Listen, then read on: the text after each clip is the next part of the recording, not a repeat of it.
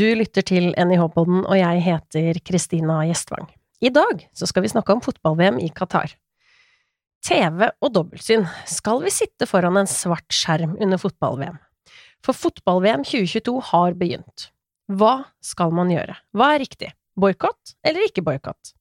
Dette er ikke første gang VM er arrangert i skyggen av autoritære. La det være sagt med en gang. Men hva man faktisk vil oppnå med boykotten, det er ikke alltid lett å si. Og det er det vi skal snakke om i dag. Dagens gjester er Matti Goksøyr, avtroppende professor i idrettshistorie her ved NIH, og Gudmund Skjeldal, snart formelt ansatt som førsteamanuensis på Institutt for idrett og samfunnsvitenskap. De forsker begge to på idrettshistorie, idrettsidéhistorie og mediehistorie, og underviser innenfor omtrent samme tematikk.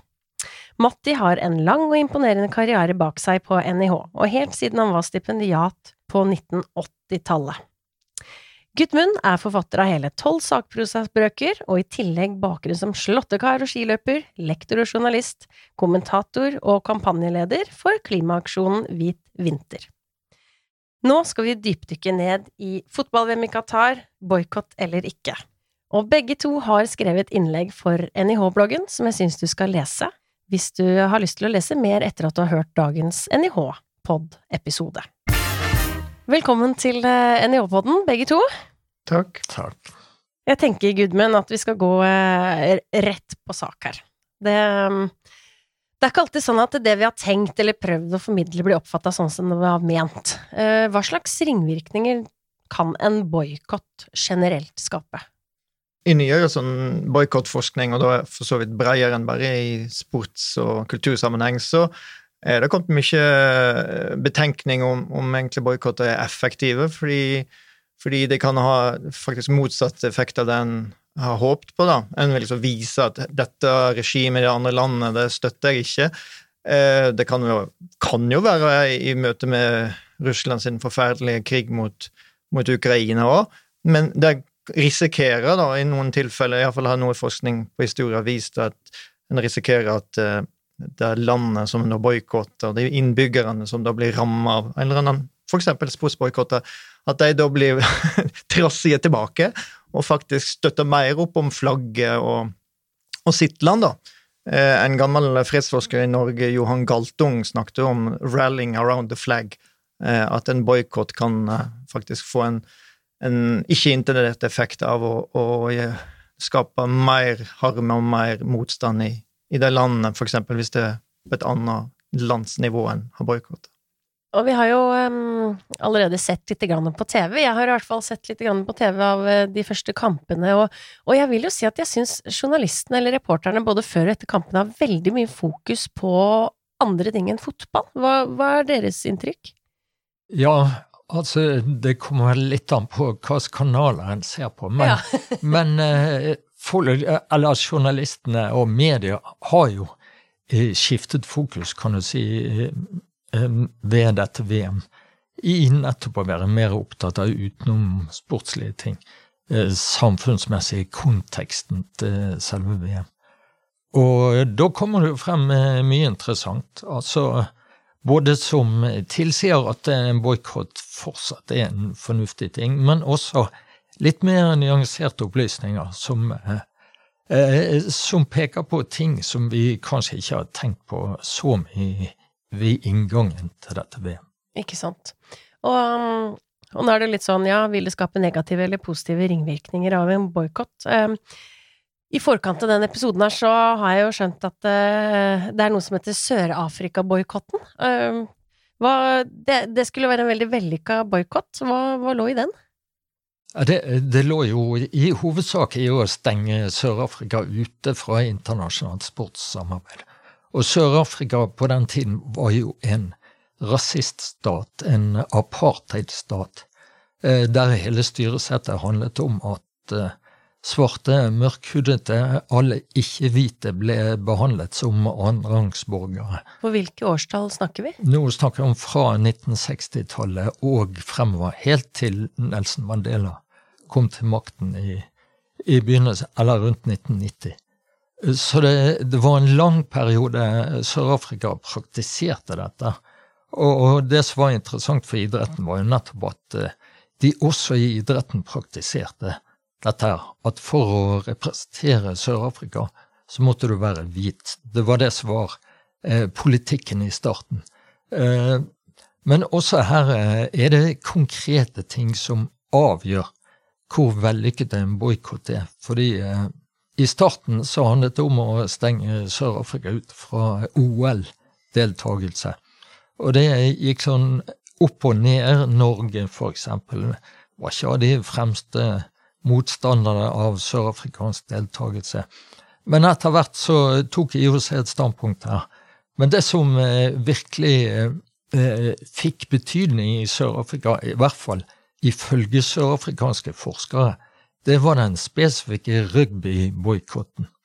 For de kunne godt tåle å bli utstengt fra en hel del idretter, men rugby var viktig i Sør-Afrika. Og hvis de mistet muligheten til å delta i internasjonale turneringer, da begynte det å bli merkbart. Og da begynte det å få en effekt der folk begynte å tenke seg om det verdt det.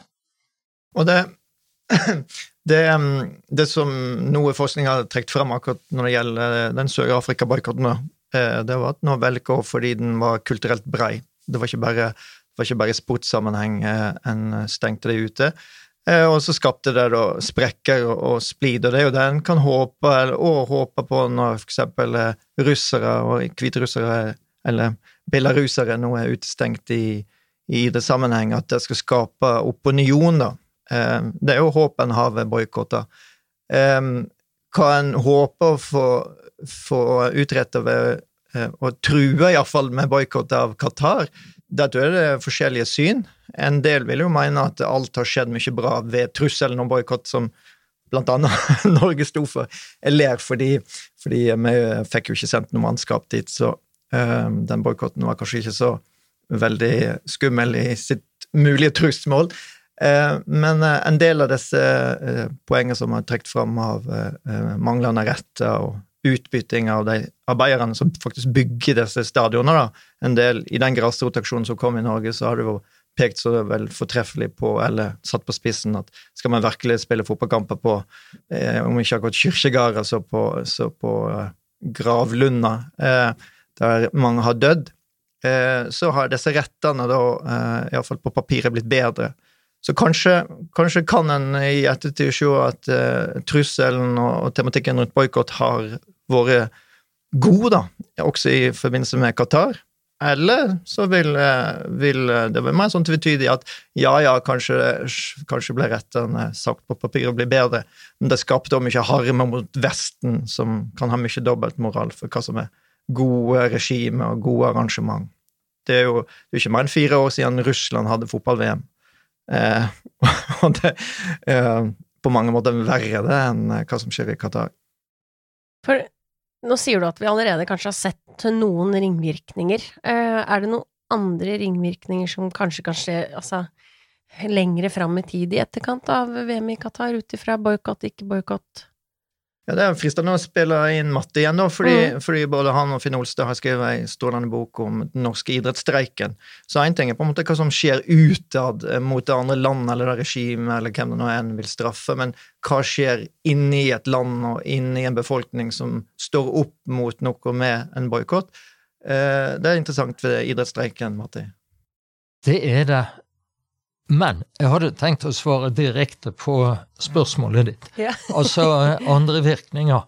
Og da må du jo håpe på at FIFA, altså organisasjonen som eier VM i fotball, tar dette til seg og blir mye mer kritisk når de utpeker nye VM-arrangører og stiller noen betingelser som må være innfridd.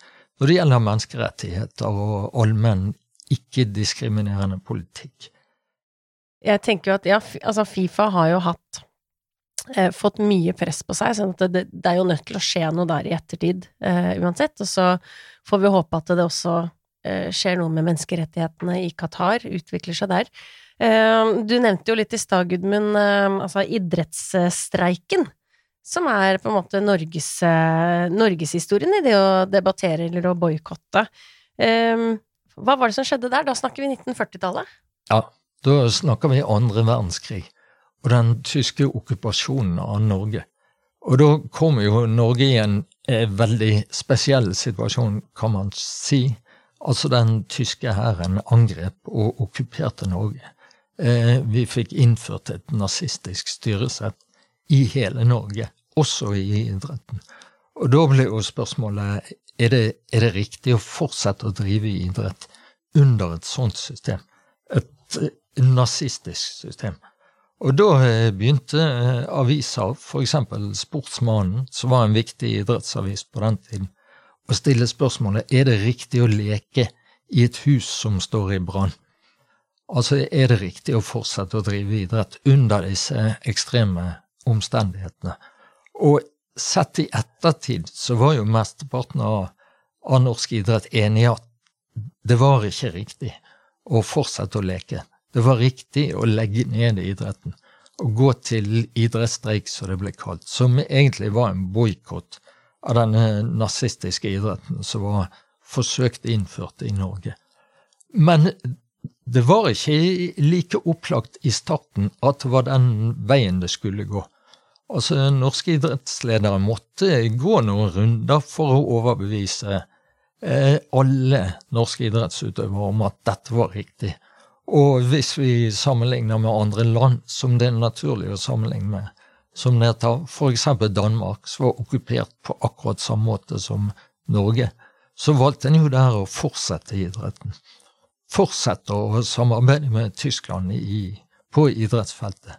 Men i Norge valgte en altså å bruke idretten politisk, kan jeg si, i motstand mot tyskerne og nazistene. Og dette ble en vellykket aksjon, for den varte i hele resten av krigen. Altså 4 til 5 år. Og der det store flertallet av norske idrettsutøvere lot være å drive idrett. De lot være å gjøre det de egentlig likte aller best. De fleste driver med idrett av lysthensyn. Men dette la de til siden, til fordel for kampen mot nazismen.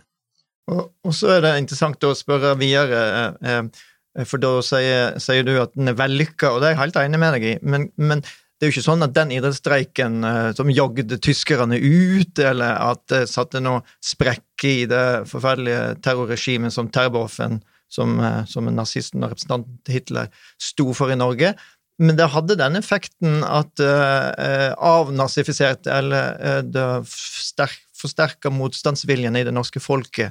Etter den sivile motstandskampen som idretten begynte, så kom lærerne med sin motstand, og prestene med sin motstand, og måtte kanskje ikke fylle på med andre ting. Så den sivile motstanden ble på en måte innledd med idretten sin innsats, og som Matti også er inne på, det var ikke gitt at den skulle vise motstand, og en kunne jo risikert at mye mer av det norske folket ble nazifisert under en sånn overveldende krigsmakt som tyskerne sto for. Så på den måten var boykotten veldig viktig for å forsterke eller bekrefte da, om ikke akkurat norske verdier, altså demokratiske verdier, og det vi da kaller menneskeretter. Så boykotter kan ha betydning på mange nivå, ikke bare hva gjør det med det landet eller det regimet eller det en rett og aggresjon sin mot, men hva forsterker det og bygger det opp jo han selv. Så dette var en del av det som ble kalt holdningskampen, og det var der idretten gikk i fronten. Og idrettens innsats under krigen gjorde jo faktisk at den norske idretten kom ut av andre verdenskrig med vesentlig høynet omdømme og status. Og det gjorde jo at norske offentlige myndigheter var villige til å gi idretten mer etter krigen enn innførte for eksempel et statlig tippeselskap og bestemte seg for å støtte idretten på mange nye måter. Og det hadde med det som skjedde under krigen å gjøre. Og så var det en boykott også litt tidligere, altså i 1905, og det er mange i Norge som har sagt at følelsene og reaksjonene fra den 1905-boykotten kan være lik det mange i Norge har sagt om VM i Qatar. Hva kan det handle om? Altså, hva er disse følelsene, reaksjonene? Ja, den norske boikotthistorie lang og brokete, og den har noen svære, flotte kapittel. En ting å bidrage i Sør-Afrika-striden, men spesielt idrettsstreiken som Martin forteller om fra 1940-45. Men norske idrettsfolk, ledere og for så vidt aktive, var veldig tidlig ute i internasjonal idrettsboikottshistorie, og det var knyttet til unionsstriden helt konkret. Skulle Norge få lov å utpeke sine egne konsulat i utlandet i 1905? Dette hadde vært en strid i 10 år minst. Og så strandet forhandlingene på ny. Svenskene ville ikke innrømme nordmenn rettene i utenrikspolitikk, da enkelt sagt. Og da bestemte den komiteen som skulle sende eller organisere norske, det vet stort sett menn da, idrettsmenn som skulle være med i nordiske spelen, som egentlig var en sånn tidlig vinter-olympiade før OL tok over disse typer leikene da. Og bestemte seg for ikke å bli med der i Stockholm, der de var invitert i februar. Og så begrunnet både avisene som drev boikottviljen fram, og komiteen som bestemte seg for å bli hjemme da. De begrunnet det med at de var nedstemte. Nedstemthet av alvorligste art, står det. Altså, de var så delvis skuffet, men også sorgstemte, og i en følelse av å ikke bare bli skuffet, men bli så besvikne på vegne av et demokratisk frigjøringsprosjekt, så hadde ikke lyst å leke. Og der går det an å tenke litt sånn likt med det hva den enkelte kanskje kan, eller en del av oss da kan tenke i samband med VM i Qatar. Har en lyst til å se på kamper som blir spilt der folk har helt konkret mistet livet fordi det har så tøffe arbeidsvilkår? Det en fest en har lyst til å ta del i? En ting å reise dit og kjøpe billetter, men skal en til og med se på det hjemme, eller vil en redde sin egen sjel, så å si? Det også jeg sier ved boikotter, og hva en vil på en måte ikke risikere at en sklir ut i da. Kanskje kunne en tenke seg at en blir så reven med av VM nå da, at en glemmer helt hva som problematisk. Det så mange spennende kamper, og så ser det så fine ut. Bildene ser så fine ut, og så til slutt, etter en måned med VM, så tenker jeg kanskje kanskje en skal flytte til Qatar. Nei, det var overdrivet. Men det en kan tenke seg at en vil unngå ved å boikotte for sin egen del, og til og med i TV-sending. Jeg sier ikke, jeg vet ikke hva som det rette svaret, men den tematikken ligger der helt fra 1905, å være nedstemt og sorgfull, og da får en ikke lyst til å leke. Men så har det jo vært andre steder i historien, der en har kommet ut på en annen måte, og da tenker jeg på OL i 1936, det som i ettertid ble kalt for de såkalte nazi-OL. Dette var Hitlers og Tysklands OL. Da reiste jo Norge ned for å delta, og det som i alle fotballhistoriebøker har blitt kalt for en vellykket OL. Altså da deltok det norske A-landslaget for herrer og presterte sin hittil beste turnering på internasjonalt nivå. Da fikk vi det som ble kalt bronselaget. Norske landslaget oppnådde en bronsemedalje i den olympiske OL-turneringen. De klarte på veien å slå Tyskland, der Hitler var til stede på sin eneste fotballkamp. Han reiste seg og gikk midtveis i andre omgang, kanskje på linje med katarske tilskuere i går. Men det øyeblikket opplevde vi fordi vi deltok i de såkalte nazi-OL. Og det jo både et dilemma og et interessant øyeblikk. Hva oppnår vi? Hva risikerer vi å ikke oppnå ved å boikotte? Så absolutt. Og nå, jeg sitter og tenker litt sånn, nå det mange år siden det Drillos, ikke sant? Altså Norges fotballens storhetstid. Vi ikke med i VM. Det enklere å boikotte når vi faktisk ikke med? For jeg tenker at hvis vi hadde klart å kvalifisere oss, det hadde jo vært en bragd. Hadde vi da snakket så mye om å boikotte, eller hadde idrettsgleden tatt styr over boikotten? Jeg tror det litt på det også. Altså jeg tror nok det et moment i det spørsmålet der, at det litt lettere.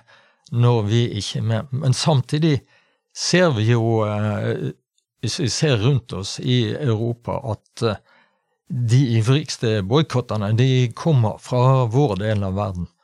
Skandinavia og Nordvest-Europa. Mens en i andre deler ikke like ivrig på dette. Og det kan delvis ha med hvem som er kvalifisert til å gjøre, men det kan også ha med mer generelle holdninger til at veien, fotball og idretten egentlig på vei, er på gale veier. Så dette kan vi ikke, eller dette må vi markere avstand til. Så den bevisstheten er nok sterkere en del steder enn andre. Det ble jo gjort et veldig arbeid i det norske fotballforbundet da det kom en grasrotaksjon fra Tromsø først, tror jeg, og et ekstraordinært ting, og det ble utredet en rapport som Sigmund Loland var med å skrive herfra. Og for fotballforbundet var det jo mye penger på spill. Enn så lenge i hvert fall, så Norge var i kvalifiseringen. Da var det jo uvisst for fotballforbundet om dette herrelandslaget ikke skulle få spille flere kvalifiseringskamper hvis han gikk videre med boikott-spørsmålet da. Så det ville jo ha kostet penger i hvert fall. Jeg tror du har, der du antyder med spørsmålet, det er nok lettere å stå av hvis den ikke er med, altså hvis ikke den tropp som skal sendes. Jeg var av de som hadde lyst til å gå lenger med spørsmålet, skal man virkelig reise til Beijing-OL i fjor da, vinter-OL som var veldig utsett med et år. Og der tror jeg det hadde sittet langt inne for norsk idrett og for så vidt norsk opinion å stå av. Men også der er det jo høgst problematiske ting med det regimet som stod som arrangør og vertskap. Men jeg vil jo også si at fotballforbundet med Lise Klaveness i spissen har markert seg på en veldig positiv måte, etter min mening. Altså der en ikke nødvendigvis går inn for en boikott, men sier veldig høyt og tydelig hva en mener. Hva som må bli bedre med fremtidig mesterskap. Så der har jo det norske fotballforbundet virkelig sagt ifra. Både på grunn av disse grasrotaksjonene, men at det har blitt tatt delvis videre. Det kan jo, uten at jeg er noe ekspert på dette, men tankene mine flyr når jeg sitter og kan lære litt av dere. For vi snakket innledningsvis om at en boikott kanskje kan skape mer motstand, men det å kanskje være tydelig i sine meninger, prøve å få til en dialog. Så det er jo ulemper og fordeler, men kanskje det kan gjøre noe med da i dette tilfellet menneskerettighetene, i stedet for at vi bare boikotter. Noen vil mene det, og jeg tror i den rapporten som ble laget, og det som ble bestemminger på idrettstinget, så tror jeg de faller ned på det, samtidig som det ble forsterket, det Matti er inne på, at da skal en ikke boikotte, så må en forsterke, ikke bare dialog, men den linjen av å framføre tydelige budskap. Så vil historier ha andre kapittel og andre historier om det samme. Under okkupasjonen i 1940-45, så tror jeg ikke det var mulig å tenke seg noe dialog. Så der var kanskje problematikken så tilspisset at enten så måtte en underordne seg nazistisk styrt idrett, eller så måtte en rømme til skogs. Ikke drive idrett, rett og slett.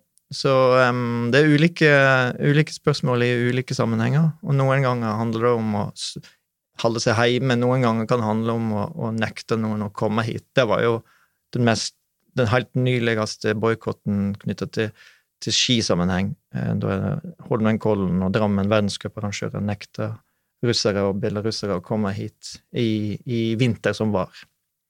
Det er godt poeng, eller gode poeng. Vi skal lande litt grann. Dagens take home message. Fotball-VM 2022 har begynt. Hva skal vi gjøre? Altså, hva er riktig? Skal vi boikotte eller ikke boikotte?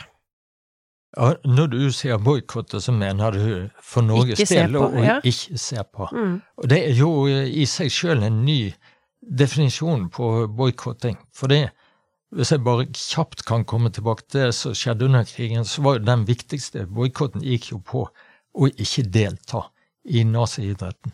Men samtidig var tilskuerboikott en del av det hele. For hvis en ser på bilder fra nazi-idrettsstevner på den tiden, så er det temmelig tomme tribuner. bortsett fra visse seksjoner der det sitter tyske soldater.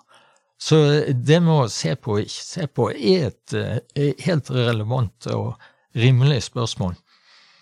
Svaret på det sånn som Gudmund inne på, litt vanskeligere, fordi det kommer selvfølgelig an på hvilke argument en skal legge mest vekt på. Hvis dette mektige Gravlund-argumentet, at en spiller på Gravlunder, hvis det det viktigste, så det jo ganske opplagt at en kommer til en grense et sted, der en ikke kan være med og støtte opp under dette lenger. Så vil noen spørre, ja, hva betydning får det om jeg ikke ser på eller ikke? Vil det merkes? Nå ikke jeg noen ekspert på hvordan medieselskaper regner ut seertall og sånn, men hvis dette går utover seertall, så vil jeg tro at også det kan ha betydning. Ja, og jeg er helt enig i hvordan en må reflektere. Jeg tror ikke hverken Matti eller jeg, eller i hvert fall noen historikere har lyst til å si at det ene eller det andre er det eneste rette. Men jeg må liksom vege hva som er viktig da, og en boykott kan måles opp mot hva effekten får utad, og så kan den også veges opp mot hva den redder, så å si, for ens egen del. Og hvis en kjenner sterkt på at dette Gravlund-momentet da, eller Gravlund-argumentet, at her har alt for mange arbeidere dødd på de stadionene en ser spillerne leke seg, ja, så kanskje en skal redde sin egen sjel. Jeg tenker at hver og en får tenke igjennom og gjøre ta en avgjørelse for seg selv, rett og slett, om man ser på eller ikke. Tusen takk for at dere kom, ga oss litt innsikt i boykott. Og så har jeg lyst til å gi en ekstra takk til deg, Matti. I 38 år, et helt år før jeg i det hele tatt ble født, så har du vært på NIH. Du har betydd, og du betyr fortsatt mye for NIH. Ikke bare faglig, men sosialt sett også. Og så er vi jo kanskje heldige, altså veldig sånn enkelt fortalt, så skal du bli en professor emeritus, og det betyr jo at du i utgangspunktet har avsluttet et ansettelsesforhold, men du har fortsatt en faglig tilknytning. Jeg vil anta at vi fortsatt kommer til å ha en sosial tilknytning også, så det er vi glad for. Det håper jeg. Takk for det. Du får ikke lov å boykotte oss. Nei. Kommer nok ikke til det. Ja. Hvis du har lyst til å følge med på hva vi gjør i NIH-podden og bidra med fremtidig tematikk, så bør du gå inn på Instagram og følge oss der, eller sende oss en mail på podcast@nih.no. Ansvarlig for lyd i denne episoden har vært Eskil Byrkjeland. Vi høres.